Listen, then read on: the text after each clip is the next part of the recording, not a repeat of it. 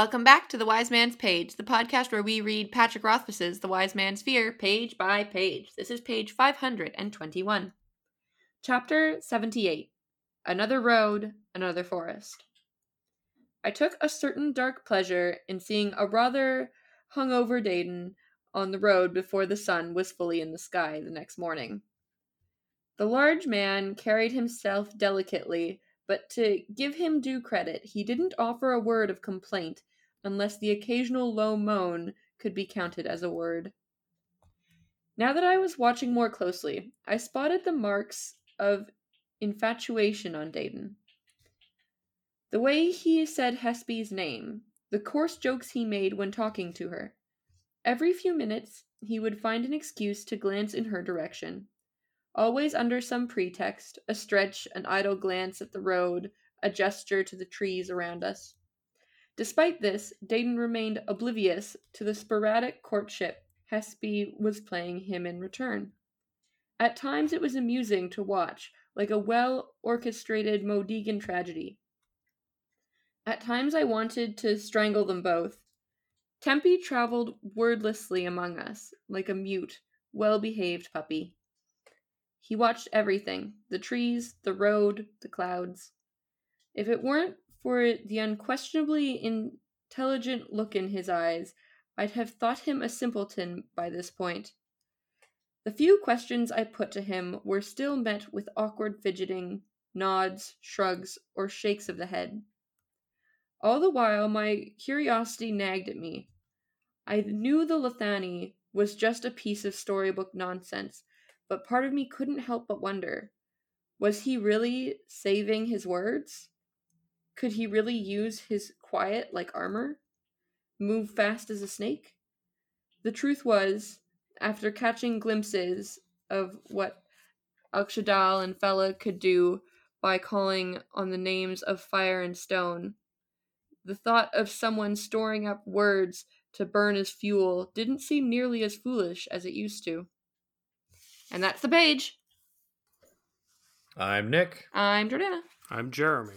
I want to start by kind of tugging on this thread of Kvothe's prejudice about Tempe seeming like a simpleton, which does have kind of a real-world analog, and that's that when people whose first language isn't, I'm going to say English, but, whatever the dominant language is, speak, they often, or, not often, they occasionally, by perhaps those who are less familiar with the ways of the world, get mistaken for unintelligent or treated like they're unintelligent because they don't have the same kind of grasp of the language. And so by the standards of the real world and knowing what we know about the Adem and that Tempe's issues are cultural and not based on intelligence, it's definitely an unenlightened position for Kvothe to take to peg him as all but a simpleton, save for the fact you can see him that he's got like a brain behind his eyes. I'm not trying to critique or criticize Kvothe or Rothfuss here, but I do think it's interesting that while there is a real world analog to this kind of treatment of foreigners, there's no real world analog to this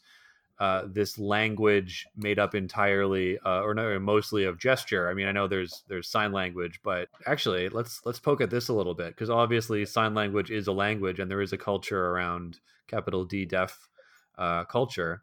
So I don't know, what do you guys think? I mean, I think that it just hasn't occurred to Kvothe that Tempe, not only is he being quiet because his culture is not a culture where spoken language is the dominant form of communication, but he also literally doesn't speak the language very well. So he's being quiet because he doesn't speak the language. So even if he was inclined to speak, he'd have trouble with it. And we learn a couple of pages later that he has trouble with a word that Kvothe has to correct him on. And that's the first instance that we get that oh, he's not just a weirdly taciturn guy. He's literally not speaking the language because he doesn't know it. Yeah, I guess Kvothe just doesn't have enough of a frame of reference here. And he's heard all the weird stories about the Adem, so he's trying to get a read on him. And he's maybe he is doing some kind of word magic. Mm-hmm. Maybe by not speaking, he's just storing up his words. But I think, as we'll eventually learn, that Tempe is actually not very bright. Maybe a different Adem would have been more conversational. And eventually, he meets and speaks with other Adem who speak the language better. So it's not Tempe is perhaps an outlier in that sense. I think this is also a case of Kvothe not knowing enough to know he doesn't know enough. Yeah. Totally. Precisely. Yes, absolutely. But he does, and this is a recurring motif in the book that we've discussed before, in amongst his kind of ignorant ideas about what the Adem and the Lethani are about, which, to be clear, are not necessarily like his ideas. They're ideas that he's absorbed through stories and cultural osmosis. There is a grain of truth, because I believe that when they do get into a fight, Tempi is wicked fast like a snake. That's true. And so if Kvothe had seen the fight first, maybe that's where his head would go. You want to talk about Dedan and Hespe? Yeah, only insofar as this is definitely an experience that I have had of observing. It's always easier to tell when two people who aren't you are crushing on each other or have, unspoken feelings that they're kind of like acting out before your eyes. And depending on your mood and the context of the situation you're in, it can be really lovely and fun to watch, or it can be very frustrating because you're like, will you just kiss already? Yeah, I have never experienced that. I have always been equally, if not more, confused about two people who like each other. I do not understand Kvothe's point of view or the full... Like, I understand that it happens because I've seen it in a sitcom, but I've never seen it in reality. So I'm like the other side of what Jeremy's experience is. Yeah, the two genders. Oh.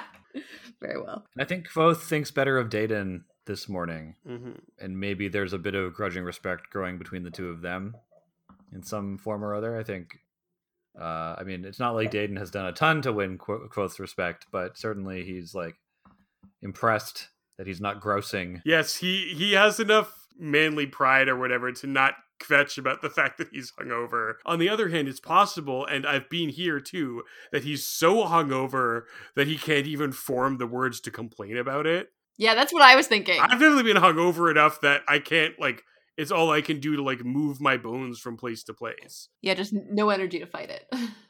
I think that, just looking at the previous page, I think that Dedan understood that he was guilty of what Kvothe was mentioning, and he feels a bit of shame about it. And I wonder if he's smart enough to know that Kvothe was letting him off easy, and he's starting to respect Kvothe a little bit more for that. Unclear, but I'm looking at his body language. He quickly stands up. A guilty look flashes across his face. I know I'm breaking our cardinal rule by looking at a previous page, but I do think that Dedan is not just oh yeah, I'm gonna keep an eye on Hespe, but he's like, oh shit, I really made a mistake here, so I'm gonna try to make it better, But he's also not feeling attacked because Kvothe didn't attack him. I guess what I'm trying to say is that Dedan is growing on me as well. I think you're right in pointing out that while he has been presented as kind of a loudmouth and a dummy, he's not all bad. And the thing is that endear him to us as a character, his crush on Hespe and his the kind of comical drunkenness and then comical hungoverness. Those are both things that complicate his character so that he's not just kind of a one-dimensional brute. Yes. And all of these characters are about to get more well-rounded on the pages to come. We find out more about each of them that makes them feel like more well-rounded three-dimensional people with good qualities and bad qualities and weird qualities. And don't we love it, folks? We do love it. And we'll love it again tomorrow. On another page. The Win.